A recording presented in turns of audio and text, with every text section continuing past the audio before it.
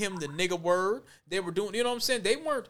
If you got a problem with somebody like, oh man, this nigga's talking shit, let's just beat his ass. You're not really gonna call nobody no racial slurs. You're not really gonna start bringing race into it. You just gonna be like, oh, you punk motherfucker, you whooping his ass, but you ain't gonna say all this. Oh, you know. And he was a dark skinned, well not dark skinned, but he was like, you wouldn't mistake him for being mixed. So that's what I'm saying. New York. I'm a little disappointed in niggas in New York, the way they're conducting things when it comes to, you know, you're seeing, because see now once they see that kid, they're like, oh, we could do this to this nigga that was the Michael Jackson impersonator. He's talking about he's hungry and he wants to fight people on a train or whatever, and you know, they're like, okay, well let's just choke this nigga out. And the problem is you had two coons that get sat there. And see, here's the thing about the immigrant coon. Them niggas in New York, a lot of them niggas is from the Caribbean and from other places. I gotta say it. See, we gonna have to get this thing as far as black folks globally as, and people wonder, well, why do a lot of foundationals, why they separating themselves from a lot of niggas? Because the experience that we deal with as far as race soldiers is direct. Straight from the plantation to civil rights, whatever. They don't let up on us over here. And we realize that. So when we see niggas start talking about, well, that don't exist, and the Candace Owens and shit and folks like the Caribbean and stuff, we look at other brothers like, okay, yeah, you one of us. Oh, I ain't like one of you niggas. I ain't black. Once you start talking like this, we're like, okay, this nigga's dangerous, because something could happen to him. And while he's running around here talking about he ain't black, like Botham John's family, them niggas was from the Caribbean, hugging the race soldier and talking about they want to be the race soldier's friend and all this kind of shit. It's like, man, don't y'all realize you putting us in danger, bro? Don't y'all realize that this woman killed your son? You don't have a problem with that? But what it is, bro, is so many people want to take this bag and take this check, and they think, well, hey, because I'm not a foundational, they won't do nothing to me. Yes, they will. Amadou Diallo was a black immigrant, got killed, shot 41 times like 20 years ago in New York. This idea that, well, they just gonna spare me because I'm a coon, that shit, it don't really work. It doesn't, but where's the brain? If you're a coon, you don't identify with blacks. You identify with whites. So you think through the eyes of a white man. Right. You know, and what is a white man? If a white man is having an issue with a black, we've all had a white dude say, when you had it out with a white dude, I'll call the police and you're black. The police gonna believe me. We've all had that incident. I've had them we've all had that. Everybody's had a white dude tell them that before. Everybody black that's had it out with a white dude had a white person say that to him. So if you're a coon, you're thinking like that white guy's thinking. How many murder cases have you seen where a white dude kills somebody and he do it so dirty and so stupid that you think this motherfucker must think he ain't never gonna get caught? Right. Yeah. Yeah. Yep. You know, blacks, you know, we might commit crimes and everything, but we don't do shit like that. No. Like some of these white boys, man, they commit these crimes so sloppy. They just think there's no way. They feel they're entitled. There's no way we're gonna get caught. And so a coon thinks like that as well, because a coon thinks through the eyes of a white man. Is that how Muhammad Noor was thinking? He couldn't have possibly thought that. Yeah, I know for a fact he was. Muhammad, as many years as you've been around Somali people, how many of you ever heard talking about fishing poles? And that's what when I used to work at the gas station, he would be one of the cops that would sit in there at the holiday. You know, the cops would be sitting in there all day. He'd be sitting in there and he'd talk. I hear him in the background talking, oh, man, I just got me a new fishing pole. I said, man, what the fuck? Fishing pole? Yeah, and I had it out with him a couple times, so I know the guy personally. I know for a guarantee, he was hired, just like them other two Somali cops, they were hired to arrest their own people because the Somali community was pumping 3rd Precinct with lawsuits. Okay. So if I would have went up to Noor, if I would have seen, hey, brother, what's going on? What you think about reparations for foundationals that built this country? Would he be the type of nigga to be like, hell no, y'all niggas don't need no no reparations? Was he one of them types? If he was cornered and he had to really answer it, he'd say no. Like if he was off the record and it was just me and him brother to brother, would he probably be like, yeah, y'all should get this, or would he? No. Oh, so here's the thing about foreigners from Africa, and here's where the disconnect comes in. The disconnect comes in is they don't really identify with foundational. Is that through loss? Is that because of black foundationals here not knowing the history, or is it just, hey man, you niggas ain't like the white folks? Lost history, and then once they get to America, they're being sponsored by white people, so there's a divide. They create a divide. So they don't even look. Most Africans, unfortunately, don't even look at foundationals like it's the same race. Now, what about when they come over and they be like, let's say they get hit to the game, like, all right, man, this is Frederick Douglass was fighting to get y'all over here. Foundationals was fighting for Ethiopians in the 1930s. Dr. King, wooty woo. They don't know that. Do some of them adhere? Do they adhere to it once? Do they get on code once told, or some of them still be like, oh hell no, nigga? Well, when are they gonna get told? Because you got to think, if you come from a communist country, you don't even know what's going on in your own country. You know what I'm saying? Because it's a communist country, so you don't even know what's really going on in your own country. So you're not going to know, the average person in Africa probably doesn't even know much about slavery. They probably don't even know the average black. Schooling is very different in Africa. Especially if you're going to a non-modern country, like if you're in the eastern part of Africa or some northern part, their schooling is basic math, reading. It's not history. Now, what about the brother that, I don't know if you heard about this brother. I could pull him up, but I think I showed you some pictures back in the day. I think this was around the time before Eritrea was Eritrea. There was, I think it was France, or it was some European country trying to fuck over Ethiopia at the time, and foundationals wasn't having it. It was in the early 1900s. I don't know if you heard about this, but I think I sent you this picture before. It was like in the early 1900s, and once foundationals, descendants of slaves over here, heard about it, they said, "Oh no, we turning up." They said, "We ain't having that shit," and it was thousands of black folks that volunteered to go fight in Ethiopia.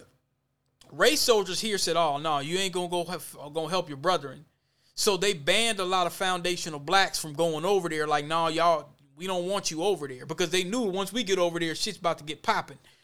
And right. So what they did is they banned a bunch of black folks from going over there. But there was a brother that like detached from the military. He was a pilot. The way that he found out. You know how back in them days, early 1900s, they're like, okay, we ain't letting no nigga fly no airplane like that. They were like, you could mop and sweep and cook, nigga, make some collard greens or some shit, shine some shoes. You ain't, But the brother, let me get his name, but let me tell the story real quick. But the brother he was doing like, sweeping and mopping and stuff. So he would be like the porter. You know how janitors, they know everything. They know everybody. So he's mopping and sweeping. And he like gets into like the military class and like the military class. He gets into the classroom, sees the white dudes learn how to fly planes, build planes and shit like that. He's just ear hustling. He's mopping and sweeping. He's seeing how they're doing things and everything, and he's just peeping game. Every time he comes in and he's sweeping, he's acting like he don't know what's going on, and he's just listening to him.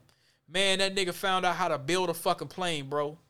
He built a plane, flew to Ethiopia, and taught the Ethiopians how to the first Ethiopian airport was based off that brother's knowledge. He went over there. They told him he couldn't. They told foundationals, y'all can't go and help your fellow brethren. And foundation said, man, fuck that. We sneak it over in that bitch. And they hold on. Let me give you his name, because people gonna be like, well, yeah, you making this up? No, hold on. Black man flew to Ethiopia. This happened a long time ago. Was it John Robinson? Hold on. Yep.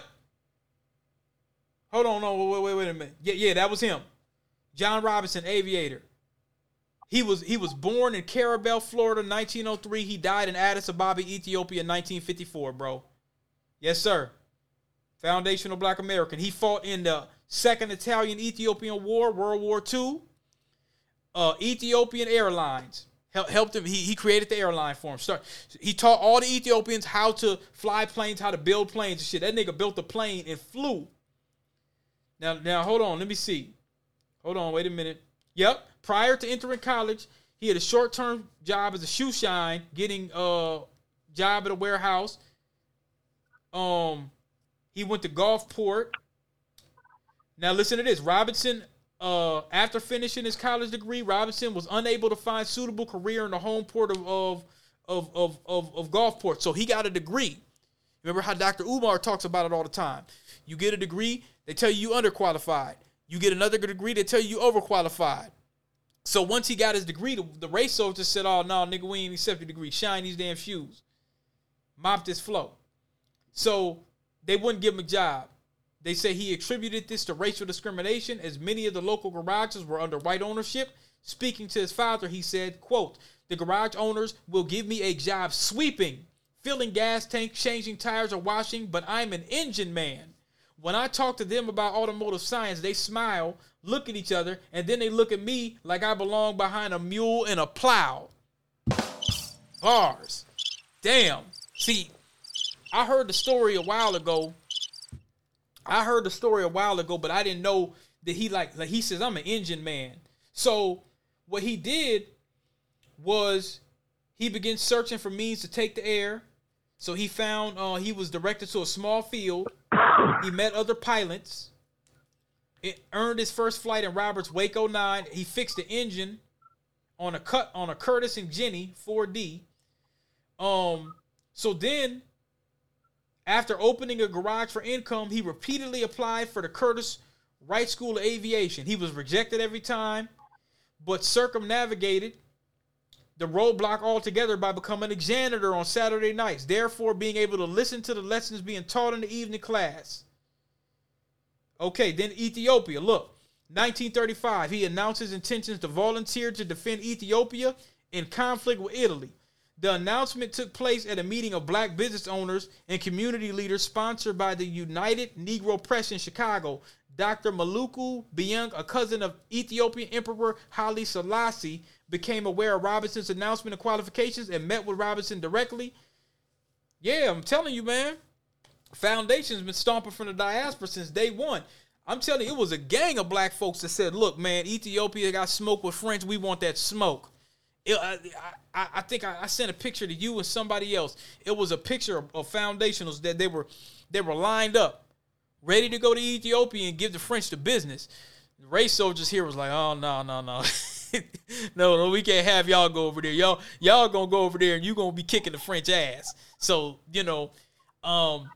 yeah, man, like, I don't know how we got off subject, but I'm telling you, okay, let's see. There's another thing with the Rico. Hold on. Prosecute organized crime units. These days, it's most commonly used in civil cases. The U.S. Attorney's Office here in Minnesota says it's the first time it's used Rico to take down street gangs. But the law has quite the interesting history. From the most famous American gangsters to celebrities who have fallen from grace, for years, prosecutors have used the RICO law in cases of organized crime. Yesterday, U.S. Attorney Andy Lugar announced his office was using it to take down 45 suspected Twin Cities gang members. All violent crimes that fit the RICO statute are tried together, as are all gang members who committed any of those crimes. Now look at these optics. If you go back, you got the sheriff. Now, you've probably heard about this before. I'm not going to cast too many aspersions on her, but they got the sheriff here. And you know I'm not big on the first this and the first black this and the first black that. They got this sister. They done hired her, so they hired help. They got this black woman. She's a black sheriff. They got her there. So there goes diversity, inclusion. This isn't about race. This is about crime. So now then they got remember that the new police chief. Then nobody really want to be the police chief. So they got this dude from Jersey. The police chief is from New Jersey. A lot of people don't know that. Did any of those crimes. The law dating back to 1970.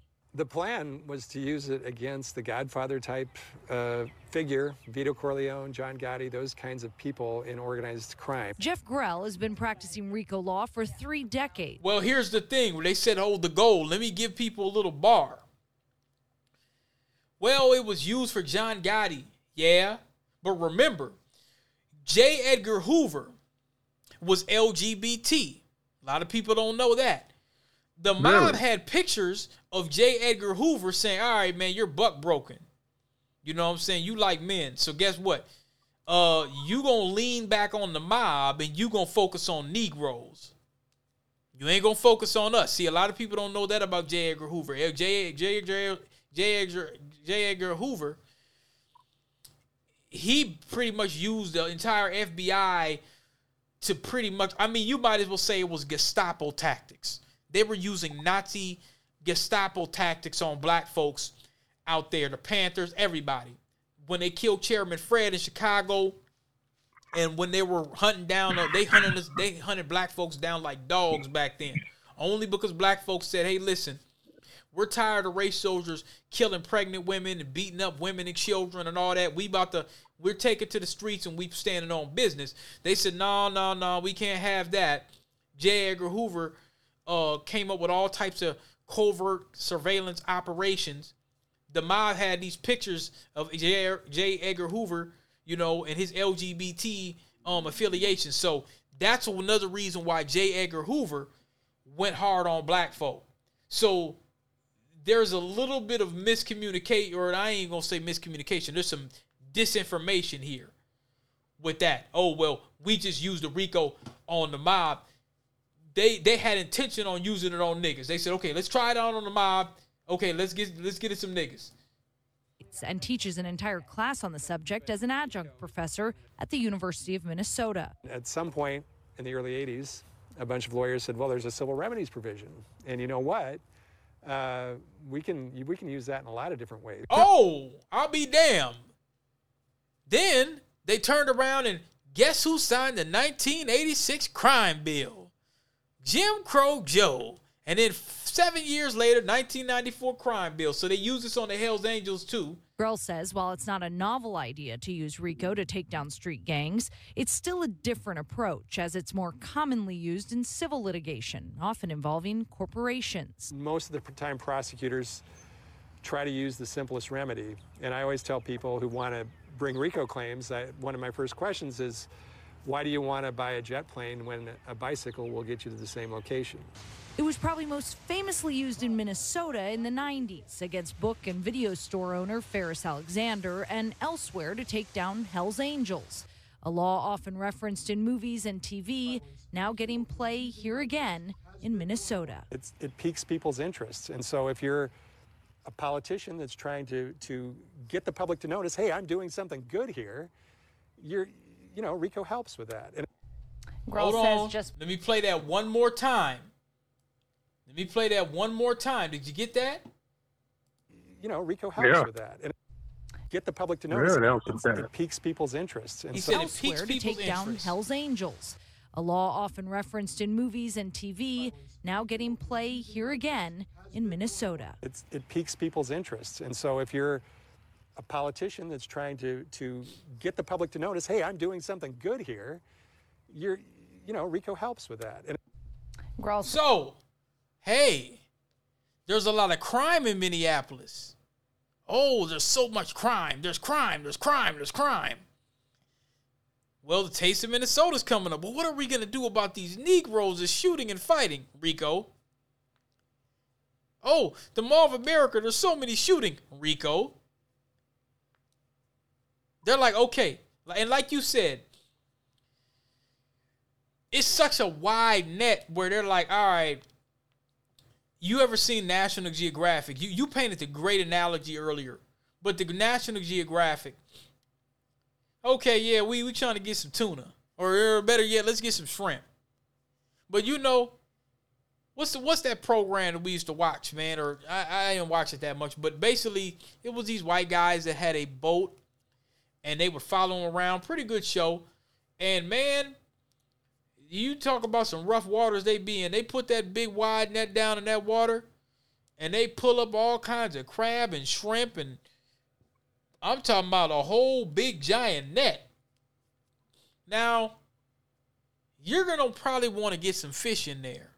But damn it, you're casting a wide net long enough to where you're going to have the shrimp, you're going to have the lobster. I mean, you're going to have some real good eating up in there. So when you were talking about having them sit and explaining to our viewers tonight, well, you have them sit for a year. Let's let it marinate. Let's let it work on your psyche. You sit there and, like Thug, he's sitting right now. His lawyer's talking about, oh, he's not eating well. He wasn't eating well before he was locked up. Right. He was. They say he can't survive. I'm gonna read you what he said. Let me read you what he said. He was about $1.15 before he went in. Oh my damn! Here's another one. What? Is this new? Young Thug's brother arrested after accepting a plea deal in the Rico.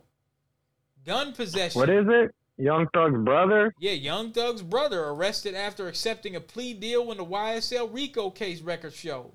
He was arrested after accepting a plea deal? They said he was arrested after accepting a plea deal. So his name is U-Funk, faces gun possession among other charges. Let's read this. This just came out. Young Thug's brother was booked into jail Thursday after accepting a plea deal in the Rico case. Faces charges including possession of a firearm by a convicted felon and unlawful for a person employed by or associated with a street criminal gang. In a preliminary statement on Friday, Atlanta police provide more details about Greer's arrest. MPD officers said Greer pulled him over during a traffic stop. They smelled weed. Okay, listen to this. This comes after Greer took a plea deal back in December where there were special conditions including 750 hours of community service, and he wasn't allowed to possess any guns or commit any crimes. He was also not allowed to contact his own brother until the case is over. So they let him out. He had a deal. Let's look at this deal. What kind of deal did he get? I want to look at this deal that he got back in December. Okay, so he took a plea deal back in December. Okay, so now May 4th, we looked at this article. Now I'm looking at the old article from December 20th, published at 10 p.m. EST. Georgia's on EST time. Young Thug's brother entered a negotiated plea deal. Charges against Quantavious Greer include conspiracy to violate the Rico and theft by stolen property. Oh, that's some bullshit. He didn't even fucking do a crime. Okay. I keep telling you though, they get you on some bullshit so you'll talk. So look, according to court documents, his brother was sentenced to 12 years after the first 2 years commuted to time served, while the remaining time served on probation. Okay, so they let the nigga out. So now Sergio Kitchens, they mentioned him. Personal ordeal by publicly acknowledging my association with YSL. So okay, so they got the conspiracy right there. Gunna already said it's a gang.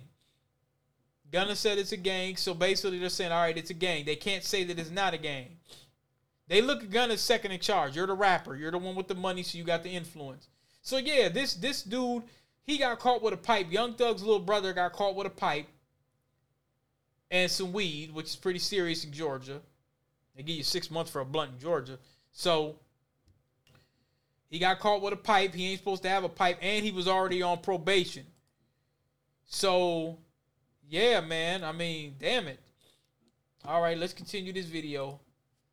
Says just because all these gang members in this recent roundup are being charged together doesn't mean their cases will necessarily stay linked, as he expects the defense will appeal to have defendants tried separately. Amy?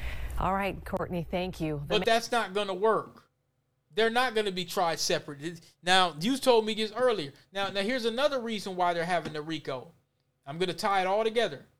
Listen to this. Hi, we're Fiverr. Oh, hold on, let me mute this. It's stupid. There's a couple here. Remember, Minneapolis is tired of what's going on. So they're gonna say, okay, black people are going to be the face of fentanyl. Now look at this case here. One random stray bullet flew through the air nearly 1 year ago near the Stone Arch Bridge, hitting a young, healthy husband and father in the head, rocking his world and that of his wife and 2 young sons.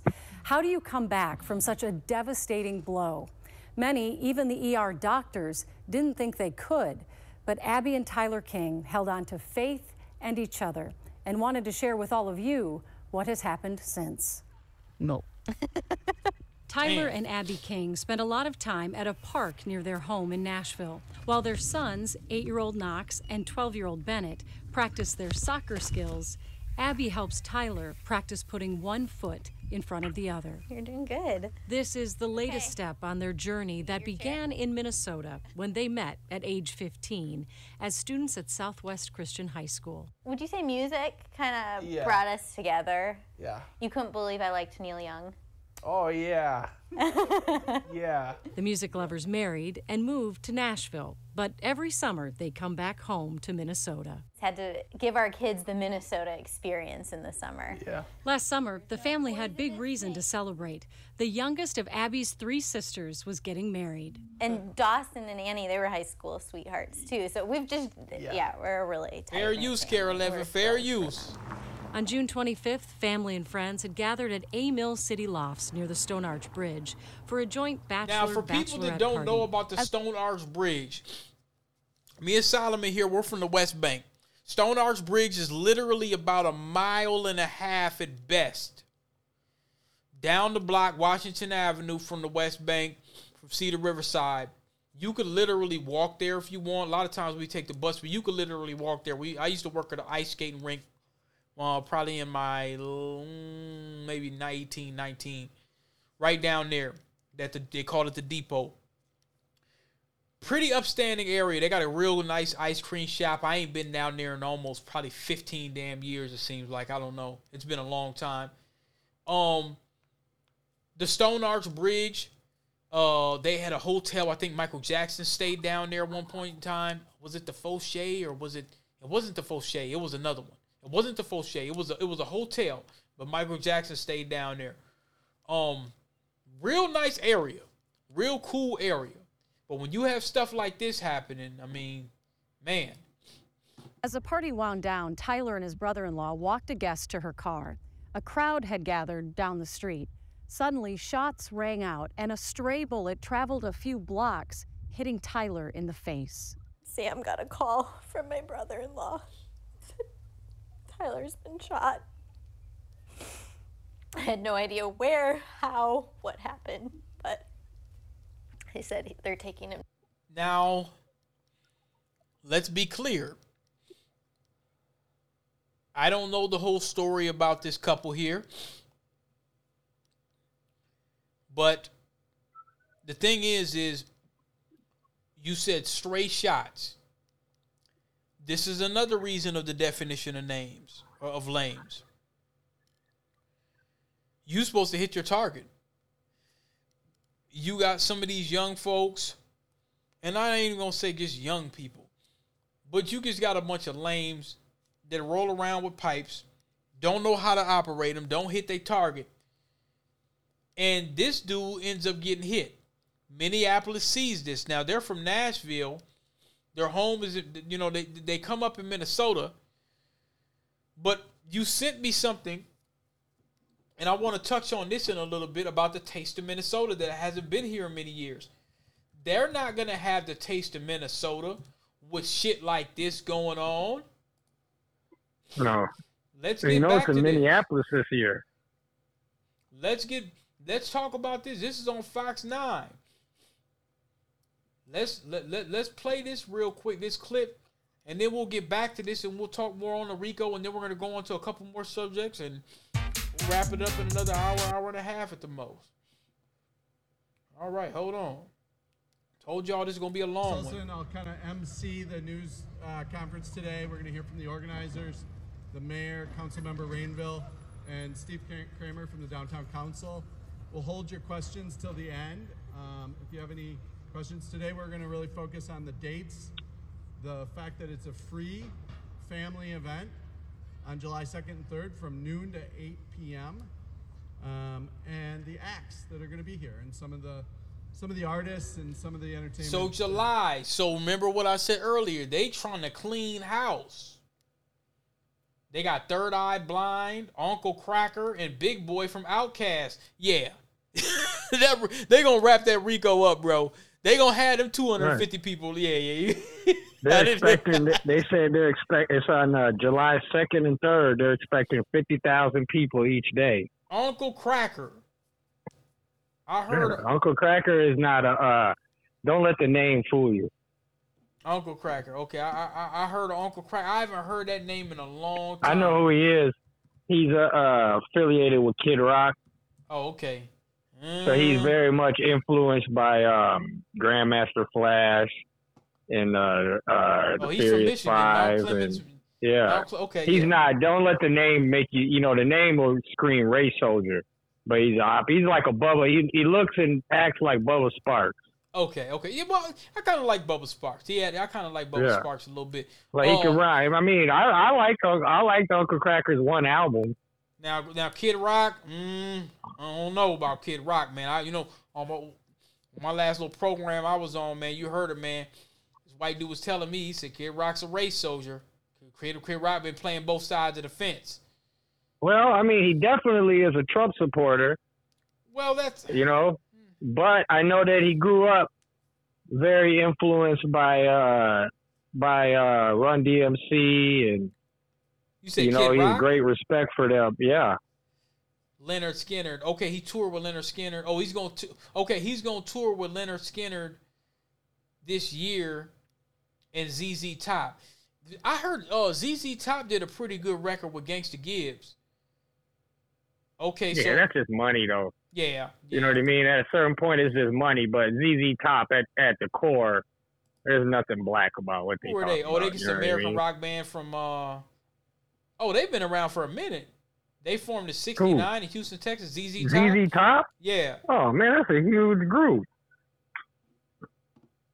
Is that ZZ? That's a very huge group. Hold on, was it ZZ Top and Gibbs? Very. It was ZZ Top, or it was somebody. Was it ZZ in Top? In that genre of music. Oh, ZZ Ward. It was not ZZ Top. It was ZZ Ward and Gangsta Gibbs, not ZZ Top. Okay. My bad. But they probably came from ZZ Top. Okay, so Schaefer was arrested for second-degree sex offense in 2007, released on $75,000 bond. Why didn't we hear about the Uncle Cracker? Why didn't we hear about that? We heard about Kelly. We didn't hear about that. Well, yeah, he's white. His career. I just heard about that for the first time, but it makes sense because he disappeared. He dropped his first album. His first album was a big seller. Hello? They said to book him, it's like 50 to 100. Yeah, his first album was very popular. Then he just disappeared. Oh, okay. So he probably had to clear that up. I mean, you didn't hear about him. He's not, the biggest, arguably the biggest and greatest R&B singer of all time. That's why. So Third Eye Blind, what about them? Third Eye Blind is huge group in that genre of music. I mean, they're not producing any new records, but they could still tour. Oh yeah. Third Eye Blind was very, very, very, very big act. Third Eye Blind, Uncle Cracker, and Big Boy from Outkast. That's gonna be a nice little set, man. Say it again. Uncle Cracker, Third Eye Blind, and Big Boy from Outkast. See, they trying to. If you look at the musical group they're bringing in, they're trying to attract people from our age group. Right. Okay. No, I mean, they don't even want young people over there. You don't see Trippie Redd. Right. So and that's or any shit like that. Yeah, they're trying to attract a different crowd of people. That's what I was gonna ask. I said, I wouldn't mind. I mean, this is something, bro, that they said 50,000 people. That's in St. Paul. Like, I wouldn't mind bringing my son to something like this. See, the Taste of Minnesota is not just the music, and they said from July 2nd and 3rd, and then July 4th is what? That's 4th of July, but what is that? The Taste of Minnesota as well? No, it's July 2nd and July 3rd. Now, what's July 4th? What goes on that day? I know it's Independence Day, but don't they have an event that day too? They probably will. They probably will somewhere. I don't know. But then look, when asked about potential crime, Fry said that this year, Bunny Slope will undergo a complete rebranding. Shit. That little, okay, we going to go back to this stupid ad. My bad. Hold on. All right, no, we'll go back to the couple in a second. Okay. You can hear me, right? Yeah. Hello? Yes, I can hear you. What the hell? Hello? Yeah. Oh, I don't know. I must have pressed the button. Okay, so. Can you hear me? Yeah, I can hear you. We're good. Okay, when asked about potential crime, Fry said the event will have a robust public safety plan in place. We follow the facts and data of when things aren't going well, and we follow them when they are. We don't tell every detail, as most will be behind the scenes. Right now, crime is down, and that's the fact. We can't wait for this event to come back.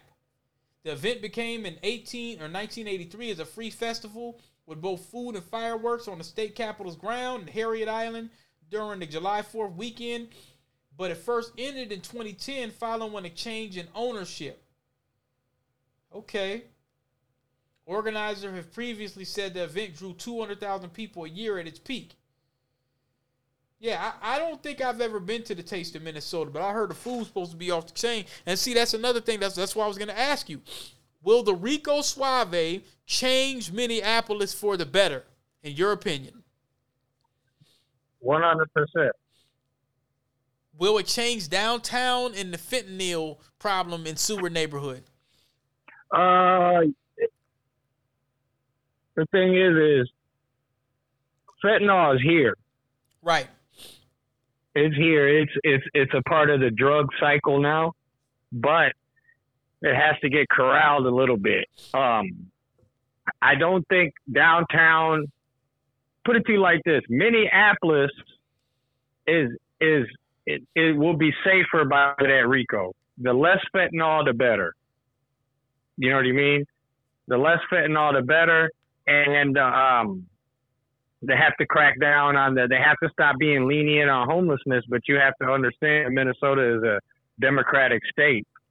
You know, it's going to take a lot for a Republican to get voted into office in Minnesota, you know? Now, okay. And Fry, you see, like, when you see now, all your listeners, when you go to these homeless shelters or you drive by them and you see these random white people over there talking with them, what those random white people are doing is they're working for a guy like Mayor Fry and the Democratic Party in general. And they're gathering votes.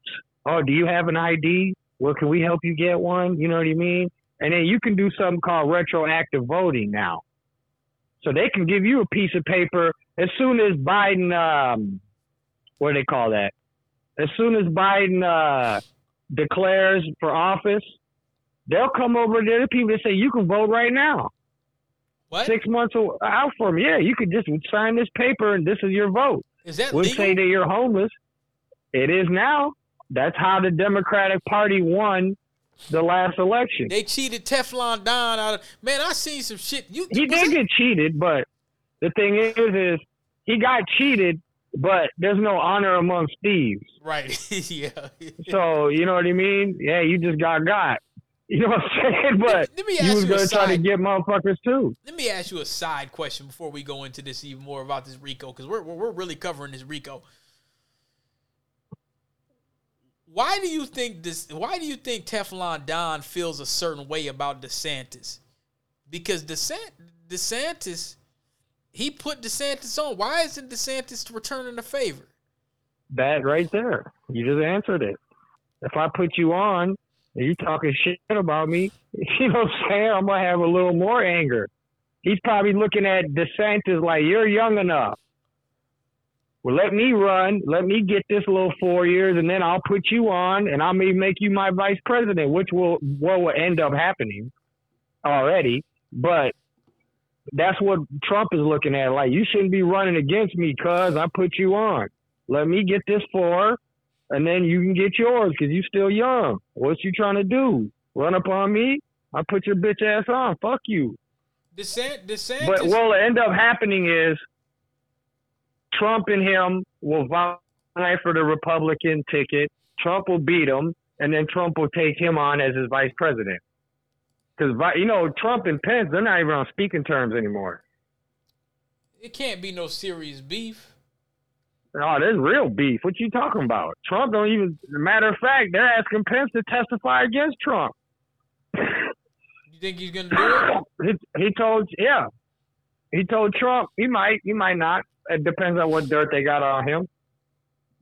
He's in a position of, you know, he might have if he has no dirt on him, then he's in a position of leverage. He could, you know, finagle, because they really want Trump. So he could finagle, you know, a couple dollars out of it. What y'all want me to say? You know, what's in it for me? But if they might have a little bit of dirt on him or something, you know, FBI might pull up some pictures of him wearing a dress or something. You know what I mean? But if not, so Trump looks at Pence as a deserter. Fuck him, because he told Pence to denounce the last election and say they cheated me. Fuck that. I need you to publicly go on TV and say that we were cheated out of this election. Pence said I ain't doing that. Now listen, I want you to listen to this. This is why I don't like Adams and the DA. Listen to this. This is one of the reasons why I don't like them. We are announcing 3 new policing technologies in New York City. The K5 autonomous security robot, the Spot Digidog robot, and the Star Chase GPS attachment system. Our job is to fight crime and keep people safe. And these tools are significant steps forward in that vital mission. We are here to get stuff done. #GSP. Today, we are announcing 3 new policing technologies in New York City. Now, the let me ask you K5 this. autonomous security robot. Where do you think they're going to start putting those robots in New York? The hood. There you go. Something else That's just what popped I'm up. They might have another Rico coming. This is in Indiana. Governor Holcomb in Indiana signs bill making a machine gun switch illegal. Now, I know you brought me to task about this Rico. Now, this here I'm not going to co-sign. I don't think these switches on weapons is good at all. Not one bit. Number one, and a lot of military people will tell you this. When these young guys put these switches on these damn pipes, they think, oh, well, shiny go boom. Oh, yeah, it's fast. I'll be able to hit the ops. When you put these little pieces on these weapons, they pretty much turn the semi-automatic weapon into an automatic weapon. So you might shoot 50 shots and may not hit nobody. And clearly you're going to hit somebody that ain't got nothing to do with it. But this idea with the op thing, or the switches thing, oh man, the switch or whatever. So they make it illegal. I always thought it was illegal before. I thought it was already illegal off the jump. So when they say they're making it illegal to transform a semi-automatic firearm into a machine gun, you have to have a certain license to have a machine gun anyway. So I really don't understand why they made a bill for that. I thought it was illegal. Obviously, I was wrong. So it says the bill includes language to further restrict possession of Glock switches, which aid in adapting a semi-automatic weapon into a machine gun and already are prohibited under federal law. Okay. Glock switches allow a gun to shoot continuously while a trigger is pressed, including the number of bullets that can be fired per second. Under the new law, House Bill 1365, Indiana police will not have to depend on federal prosecutors to press charges upon a person in possession of a switch gun. and any person who illegally retains one will face felony charges under state law. I don't think the switches should be out here. There's really no reason for them. To be honest, bro, and I'm not saying that this is a good idea.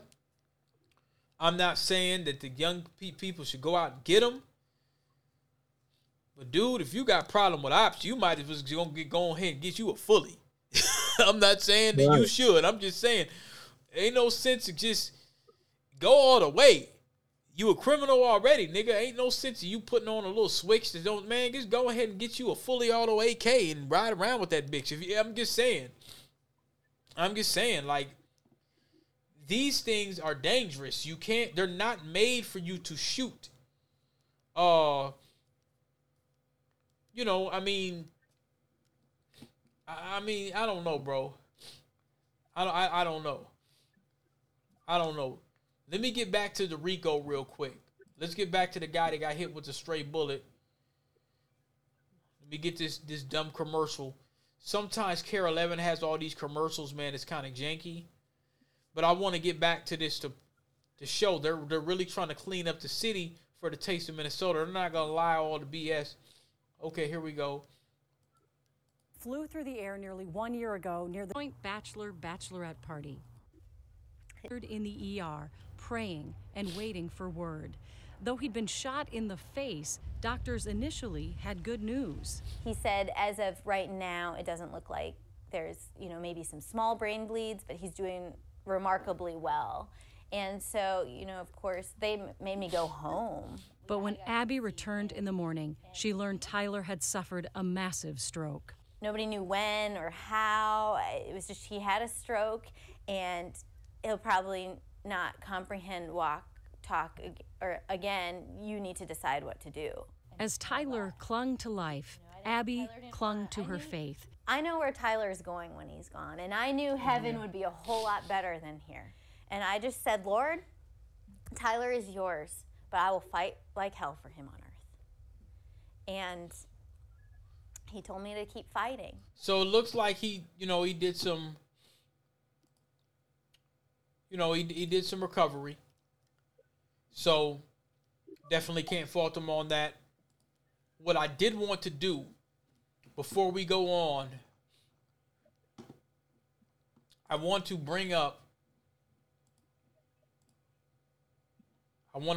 definitely want to bring up this topic of something you probably don't know about. Now, a couple things. Now, if you heard my last program, I talked about a place called Volusia County, Florida. Not sure if you heard about that. Volusia County, Florida. No. The last program that I did, I talked about a sheriff in Volusia County, Florida, where it was these race soldiers that threatened to harm the sheriff, threatened to kill the sheriff, and they ended up getting arrested. They were talking about harming Jewish people. They were some white supremacists. And there's a case that I thought was strikingly familiar about a brother that was charged in Volusia County, Florida. Now, there's a brother named Otho Wallace. I want to play this for you real quick. Yeah. I want to play this for you real quick. I learned it on the Black Media program. I think it's a program, and I'm going to send you that tonight, too, that Jason Black had the brother talking. The brother is up for trial because he was sitting, and to give a little background on it, the brother was sitting in his driveway, and some race soldier just jumps out on him, and the brother felt like he was trying to kill him, right? He was sitting in his driveway. It wasn't a traffic stop. I don't know if any y'all have heard about this, but they giving this brother first degree. He was sitting in his own driveway. The race soldier pulls up. The brother felt like his life was threatened, and he did what he had to do. The race soldier died a couple weeks later or whatever. So they charged him with first degree.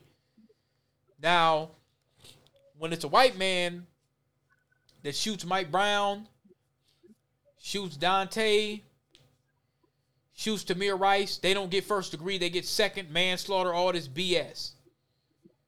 But when a black person is minding their own business, in this case,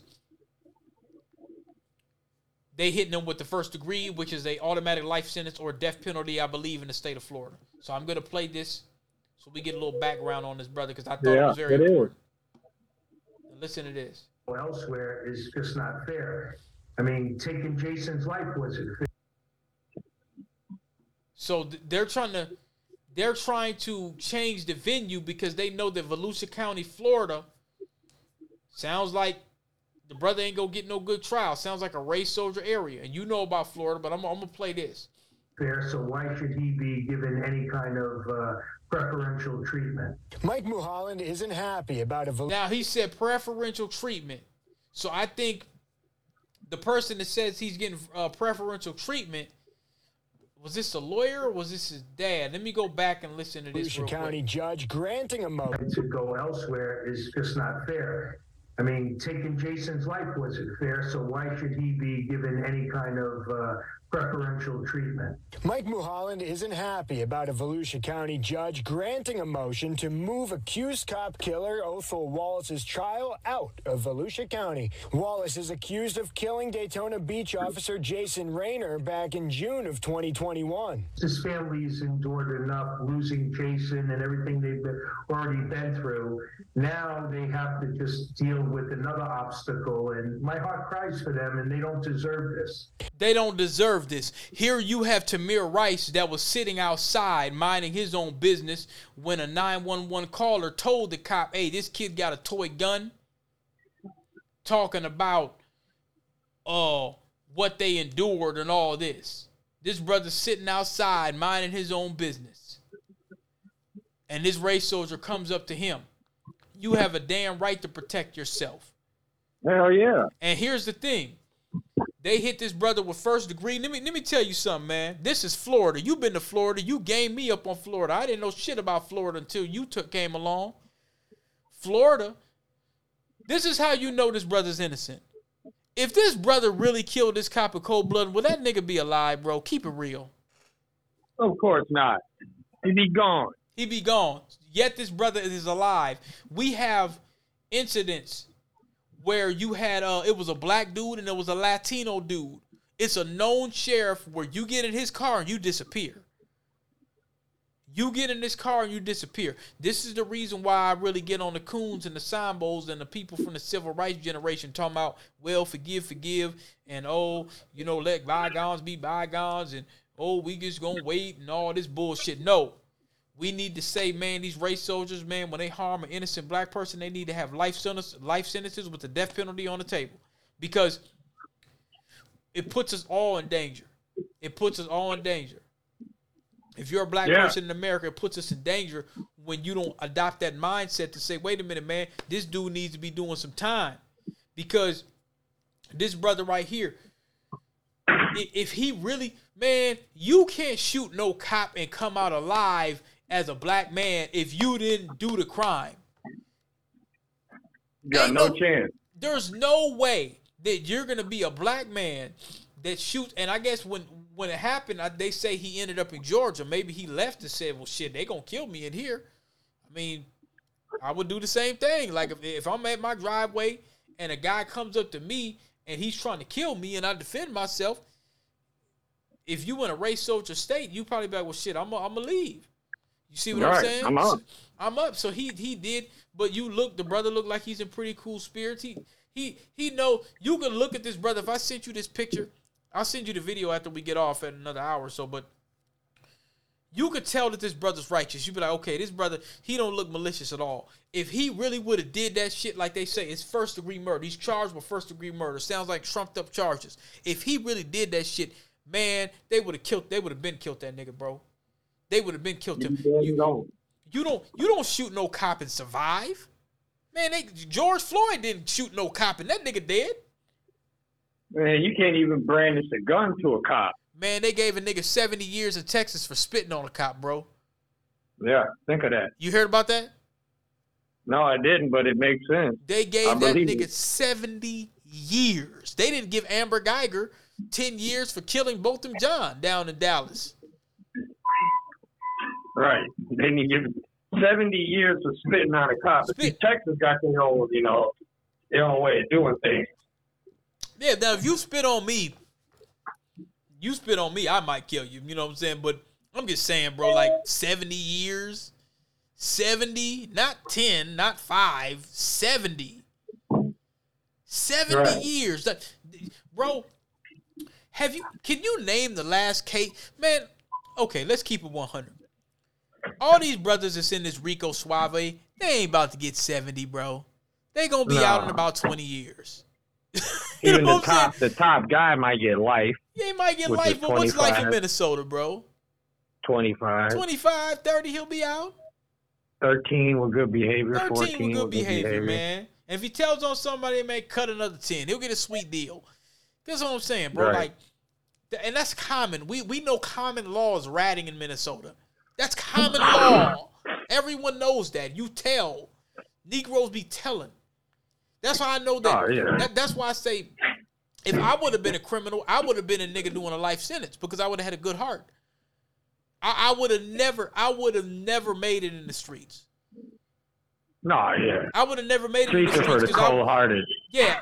I would have never made it in the streets, bro, because number one, I'm going to tell you this, and you know me personally, everything that I do it to the elite. I do things to a pinnacle. I do when I got my mindset on something, I do it good. So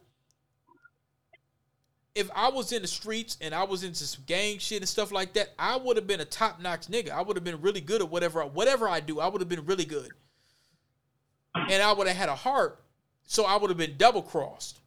So I wouldn't have lasted that long. And if I would have got caught, I would have been the nigga doing all the time. Exactly. Everybody else would have been on the stand pointing fingers, and I would have been like, okay, well, no, I'm not about to get on the stand and point niggas out.